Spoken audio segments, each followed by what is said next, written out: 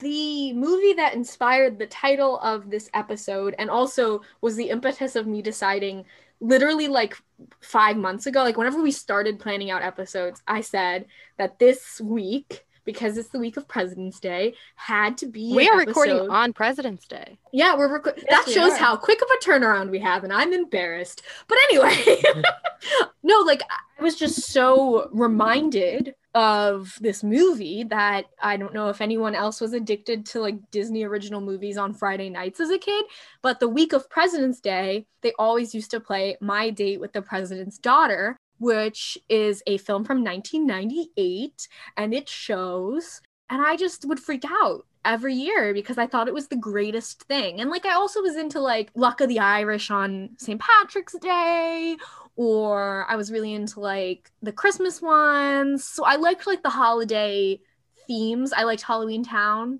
Halloween Town is the best decom. But See, I thought you were going to say Chasing Liberty because that's the one, but that's on, I just looked it up, it's on HBO Max. Yeah, Chasing Liberty is not Disney. Daughter. I believe it was originally on AMC Family or whatever, ABC Family. And that is a movie about a president's daughter, but it is not My Date with the President's Daughter. So Chasing Liberty is like a sad ripoff of My Date with the President's Daughter. Who is the star of My Date with the President's Daughter? Because it's not on Disney Plus. It's on YouTube in full. I didn't tell you that. I didn't tell you to pirate this movie, but like if they aren't going to put it on Disney Plus, you could watch it on YouTube in full, the whole movie. I don't know who's in it. I don't think they're famous. Do I need to Google this? Let me Google. I don't think the two actors even matter. And yeah, Chasing Liberty is like, what if we gave the guy a hot British accent? But it was, okay, I imagine this was the pitch. Producer walks into a room and he's like, what if we did My Date with the President's Daughter, but then the guy's British? That's it. I mean, that's it. That's all that happened. I remember this movie now. I just like Googling it, do a quick Google search, and like the images that came up. Yeah, this is my These childhood. actors are like irrelevant. And I think, I don't even think Will Friedle? I don't even know who that is. Apparently he played the elder brother Eric Matthews on the long-running TV sitcom Boy Meets World. How did Chelsea Clinton feel when this came out? Because at that moment, that's true, she was the president's daughter. And like, I feel like it would have been like just whatever if it came out like a different presidency when maybe the president didn't have a daughter or like she wasn't like a attractive young woman. But like, were the people who wrote the movie inspired by the fact that the president had a daughter who was an attractive young woman? Like, and how do you feel about that if you're Chelsea Clinton? I don't know. Also, do more presidents have daughters than sons? Oh, I don't know. Maybe the daughters are just cooler. I said what I said. Except for Corey in the House, but he wasn't the president's son. He just lived in the White House. He just lived in the White House. That president had a daughter. This modern world of science and invention is of particular interest to women.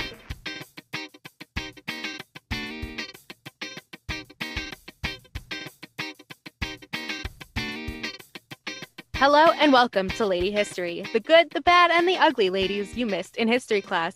I'm here, as always, with Lexi. Lexi, what's the coolest thing your dad has ever done for you?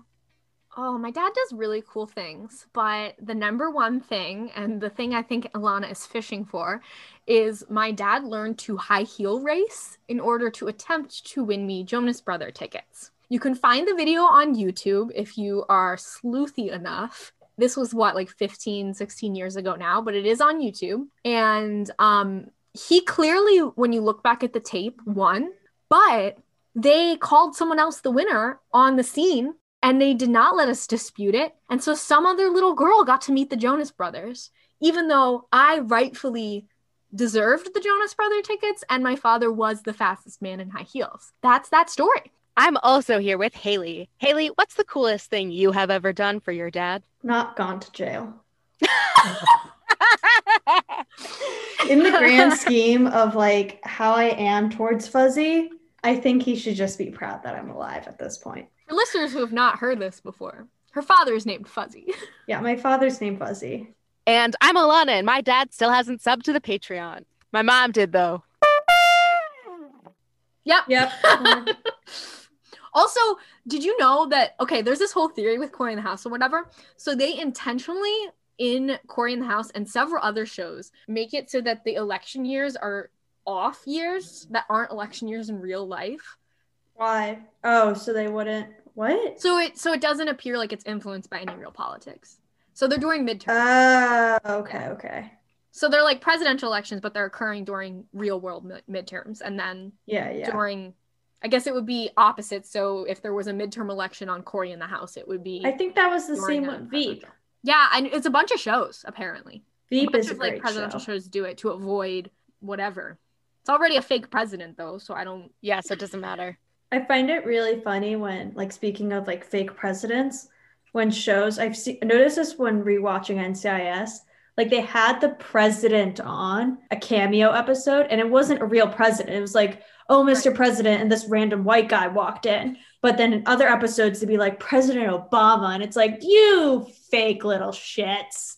Like, sometimes you're bouncing back between like real and fake. The back of a bald black man, and they'd be like, Mr. President, but they never show his face during the Obama administration. Does anyone remember that? I can't even name a specific show, but I feel like I remember when Obama was on Hannah Montana. Wait, what? You know what's weird? This is another weird like YouTube theory, like YouTube children's TV theory. Do you ever watch those videos on YouTube where they like break down your favorite childhood shows? No. So Hannah Montana and That's So Raven exist in the same universe. Therefore, Cory in the House and Hannah Montana exist in the same universe. But the president in Cory in the House is not Obama, but Obama is the president in Hannah Montana's reality. So then someone came up with this whole timeline theory where Obama was a fictional Obama who lost his re-election to the guy who's the president in Cory in the House. No, that's too much for my brain. Elaborate fictional timeline. This is why I don't YouTube, because then my brain hurts. On the Sunday following his inauguration, the very next day, the president took his problems to the great counselor.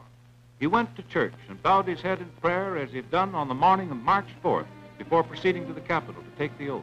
Anna Roosevelt was born on May 3rd, 1906 in New York, New York. She was the first child and only daughter of Eleanor Roosevelt and her husband, Franklin Delano Roosevelt. If you are curious about her mom, Alana covered her in episode 20, so go back and listen to that. Supposedly, Eleanor was an early adopter of the baby cage trend in New York City. If you guys have ever seen those photos online of babies like hanging outside windows in chicken wire baskets in New York City, that's what I'm talking about here. Apparently, Eleanor used to put Anna in one to take her naps so that she could get fresh air. However, take that story with a grain of salt because I could not find the original source that the articles were citing, which is weird. So maybe it disappeared from the internet, but there are lots of people claiming this rumor, but I could not find the solid proof. Supposedly, she talked about it in her interview, and so they're citing the interview, but I cannot find the original interview. I think it's a great idea. It's fabulous. I think keep your babies in cages outside the window. There's so many, like, besides around the time of this would have been happening, pictures of other babies. So I can see that happening. I even remember doing like, you know, like those online walking tours that you can just print from like Pinterest. I remember that being like one of them for some old building being like, and this was a building where they had babies hanging out the window. It's definitely plausible. It's not like one of those ridiculous stories. Like she would have been a pretty early adopter of it because apparently it was more popular in the 20s and 30s. But I don't think it's that unreasonable that Eleanor Roosevelt would have been ahead of the curve on like baby raising because that seems like that's possible. As a child, Anna attended Chapin School, a private school for girls in the Upper East Side neighborhood of New York City that still operates today. Fun fact from the school's wiki page, one of GW's Latin American Studies professors is also an alum from there. Who? I didn't write down her name. In 1920, Anna and her father participated in the 7th annual dog show of the Washington Kennel Club. At the time, FDR was the Assistant Secretary of War, and the two showed their dog Chief of the Mohawk. We can get into that problematic name, but also no, because we don't have time. But do know, dear listeners, that we at Lady History understand that that name is problematic. Eleanor Roosevelt, if you remember correctly, also said some pretty problematic stuff about Native American Indians. Yes, so it's not surprising. Nothing shocking here. He took first prize in the shepherd class, so good for him. I mention this because I think Anna really loved dogs, but I can't find like a phrase somewhere in some source that said Anna loved dogs, but all the evidence points to Anna loving dogs. And if you look at her husband's home video reels, her and her family are always with a dog. Like she's throwing balls to dogs or hugging dogs or running around the yard with dogs. And she always seems super excited to be playing with the dogs in the videos. And it makes sense since her dad is a documented and confirmed dog lover. So it makes sense. She graduated in 1924, and then she went on to attend Cornell University, where she took courses in forestry, which I think is an interesting career choice for a woman at the time. In 1926, she married her first husband, Curtis Beandahl. Beandahl. The couple had 2 children, Anna Eleanor, affectionately called Sisty, which weird, and Curtis Roosevelt, known as Buzzy. Weird names from the 20s. Can I just say, I find it absurd and annoying how often they reuse names in the Roosevelt family. Like, if you're searching for info on Anna, you have to sort through stories about her cousins, her daughter, her great aunt, her grandmother, so on and so forth. Also, her mother, whose name was Anna Eleanor. Yeah, it's just ridiculous. The names get reused and reused and reused. What the hell, guys? Can you not come up with any more names? But really, like, it's so repetitive. Like, I get, like, naming someone after one person because, like, that person was really cool. But, like, 4 generations of women don't need to all have the same name. Thank you. Thank you for coming to my TED Talk. Apparently, throwing everything she learned about forestries, I guess, aside, Anna became associate editor of Babies, Just Babies, a magazine, you guessed it, about babies. I was going to guess, like, kittens or something. Nope.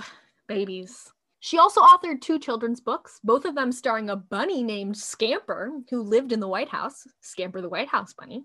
And she also hosted a radio program, which was sponsored by a department store. So I think Anna was like a YouTuber before YouTuber existed. Like, she was like an influencer. She had a podcast.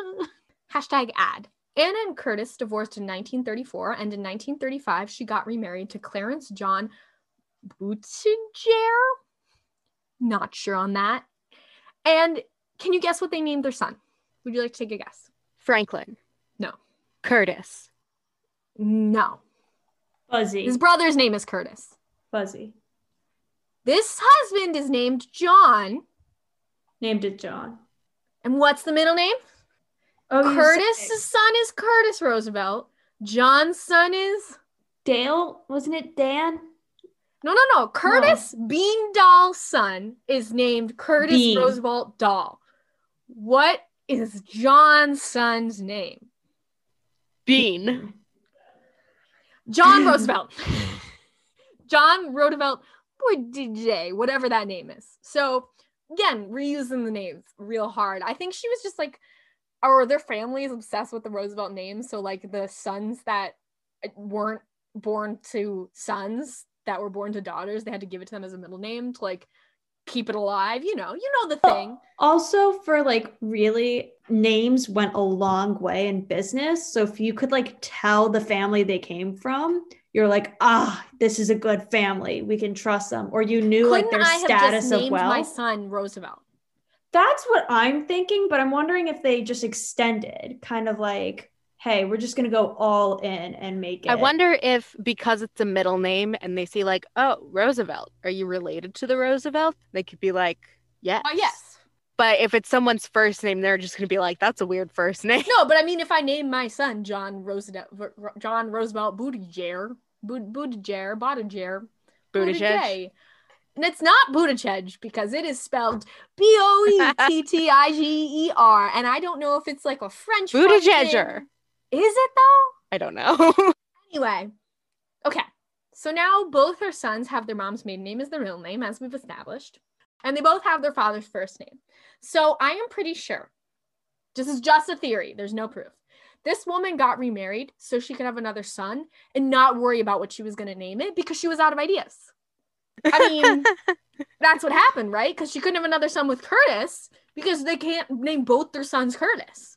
But what if they'd had a daughter? Then they would have named her Anna. She already had Anna Eleanor. Fuck. So she's really out of ideas. She needed to get remarried. But you know what? If Clarence John had a mother, they could have named the daughter that mother's name. I said if he had a mother. Obviously he had a mother. They could have used her name, unless her name was Anna. I don't know. It's a hot mess. In 1943, she served as secretary for her father, and she attended to his papers, answered his mail, and arranged his appointments. She also wrote some of his speeches for him and attended important events with her father. After her father passed away, Anna and her mother hosted a radio show called the Eleanor and Anna Roosevelt Program. And honestly, mother-daughter goals, pretty sure Anna would have been a podcaster, like I said before. This is just a mother-daughter podcast, right? Mom? Mom? If you're listening, which I know you are, no. Okay. This woman remarried again. I don't know if she was planning on having another son. Whatever. She didn't, though. She remarried in 1952, this time to a medical doctor named James A. Halstead, and she worked at Syracuse University in several different positions throughout the 1950s. In 1963, JFK appointed her to the Citizens Advisory Council on the Status of Women. In 1971, her and her husband retired to Hillsdale, New York. She passed away in 1975 in her hometown, New York, New York. That's it. That's Anna. I'm not starting a podcast with my mom. She can come on the show, and I'll go on her show.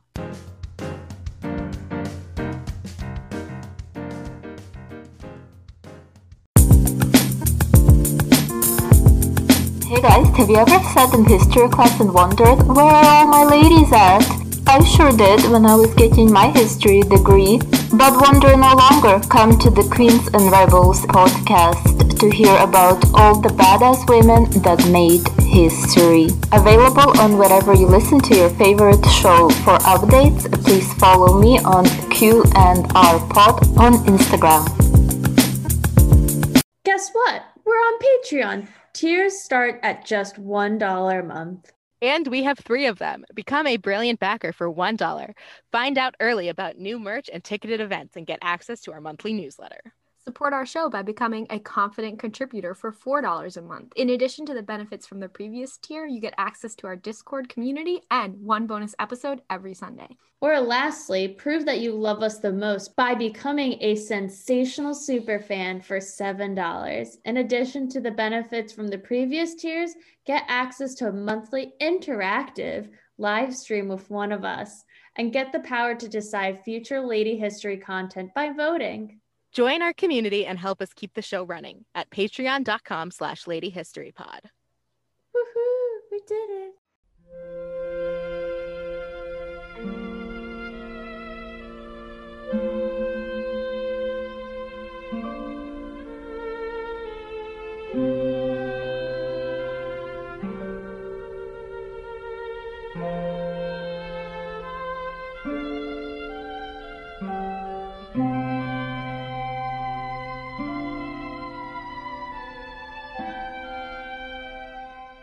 This next story is about Harriet Hemings, and we have a content warning about racism and abuse.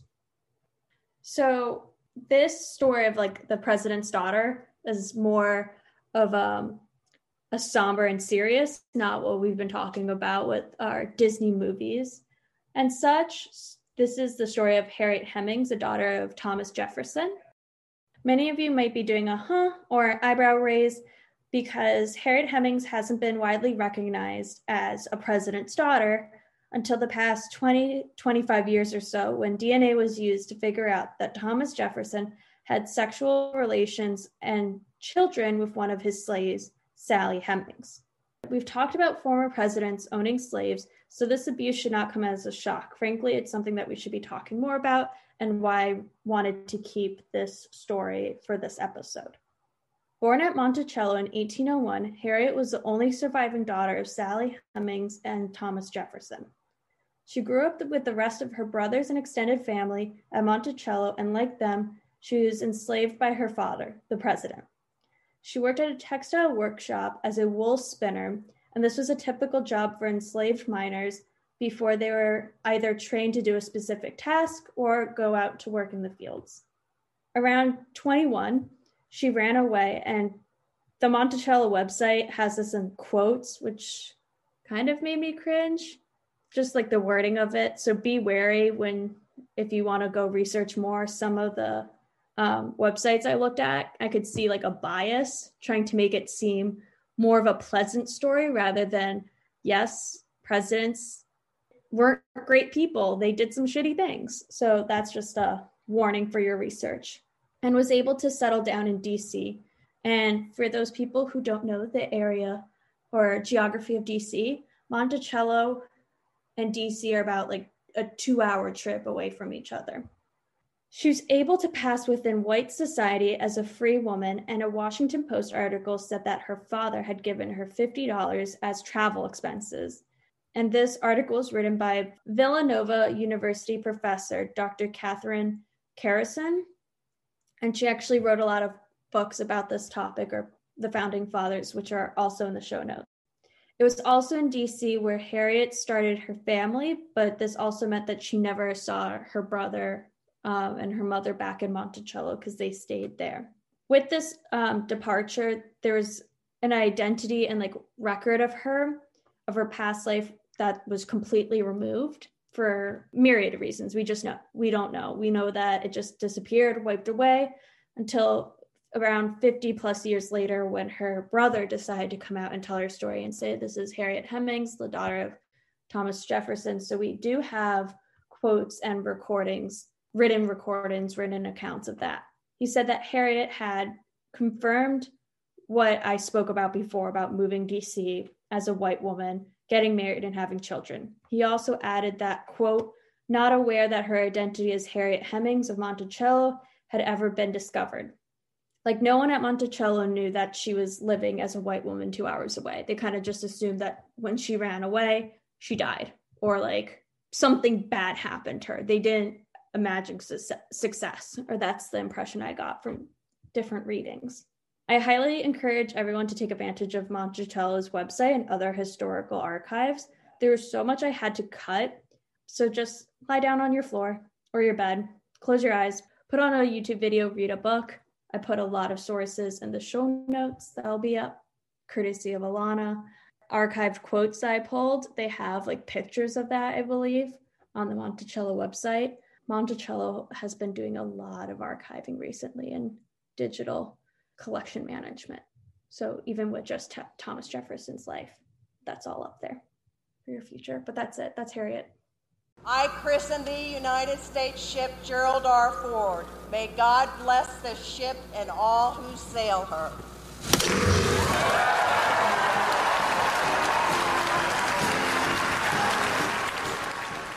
So today's story is the fast one because I had a bad week, but I will be back in shipshape next time. I promise. I can't promise that, but it'll be okay. Susan Ford was born July 6th, 1957, a Cancer. She was the only daughter and the youngest child of the 38th President Gerald Ford. And it's going to be important that she's the only daughter for some bullshit gender role reasons later on in the story. Ford became president in 1974 after Nixon resigned when Susan was 17. And just real fast, the bullshitty gender role reason, the main job of a first lady is to be hostess to visiting diplomats and government people and to do the holiday stuff. I'm going to be really excited to see a first gentleman do that at some point. I can't wait. Someday. But in 1974, Gerald Ford's wife, Betty, had breast cancer surgery and couldn't fulfill her first lady role. Air quotes on first lady role because whatever. I don't like it, but it's fine. So Susan, as the Ford's only daughter and only other female person in the family, low-key became first lady. She was 17. And so she did all the like hostessy kind of things. But the most fun thing that I really, really, really want to highlight is that if your math is better than mine, you might have noticed and calculated that Susan was a senior in high school the year that her father became president. And she had her senior prom at the White House. I was about to say that. I was like, if you have your prom at the White House, you are not ready to be first lady. I was a mess in high school. At the White House, which is like the biggest flex. Imagine if Malia and Sasha had their proms at the White House. They probably could have. And in my sources, there is an article with some really cool pictures of the evening. So 70s, so much fun. Go look at them. Susan later attended Mount Vernon College, which is where I lived my freshman year of undergrad because it is now the Mount Vernon campus of George Washington University. So I don't know, maybe Susan Ford and I lived in the same dorm. I'm not sure.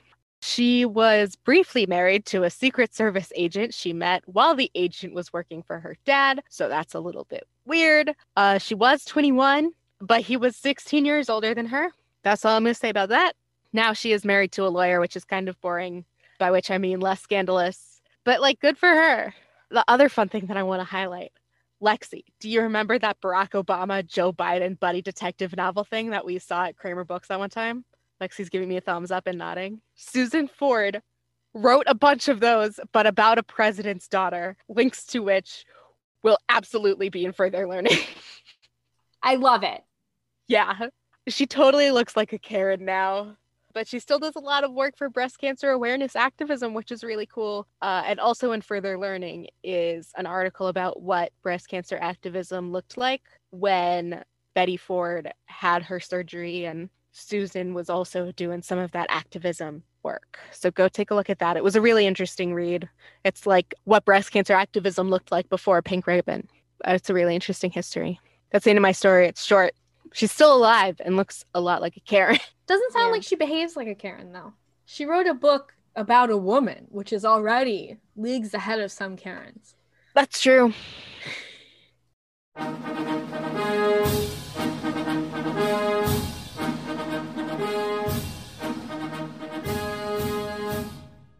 You can find this podcast on Twitter, Instagram, and Patreon at Lady History Pod. Our show notes and a transcript of this episode will be on ladyhistorypod.tumblr.com. If you like the show, leave us a review or tell your friends. And if you don't like the show, keep it to yourself.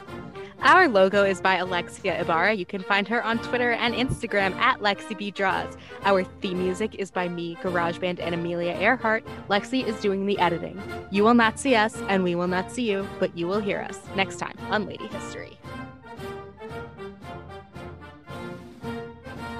Next week on Lady History, we're headed to the ballpark, and we're talking about a lot of different sports people. But I only know baseball references, so get ready for those.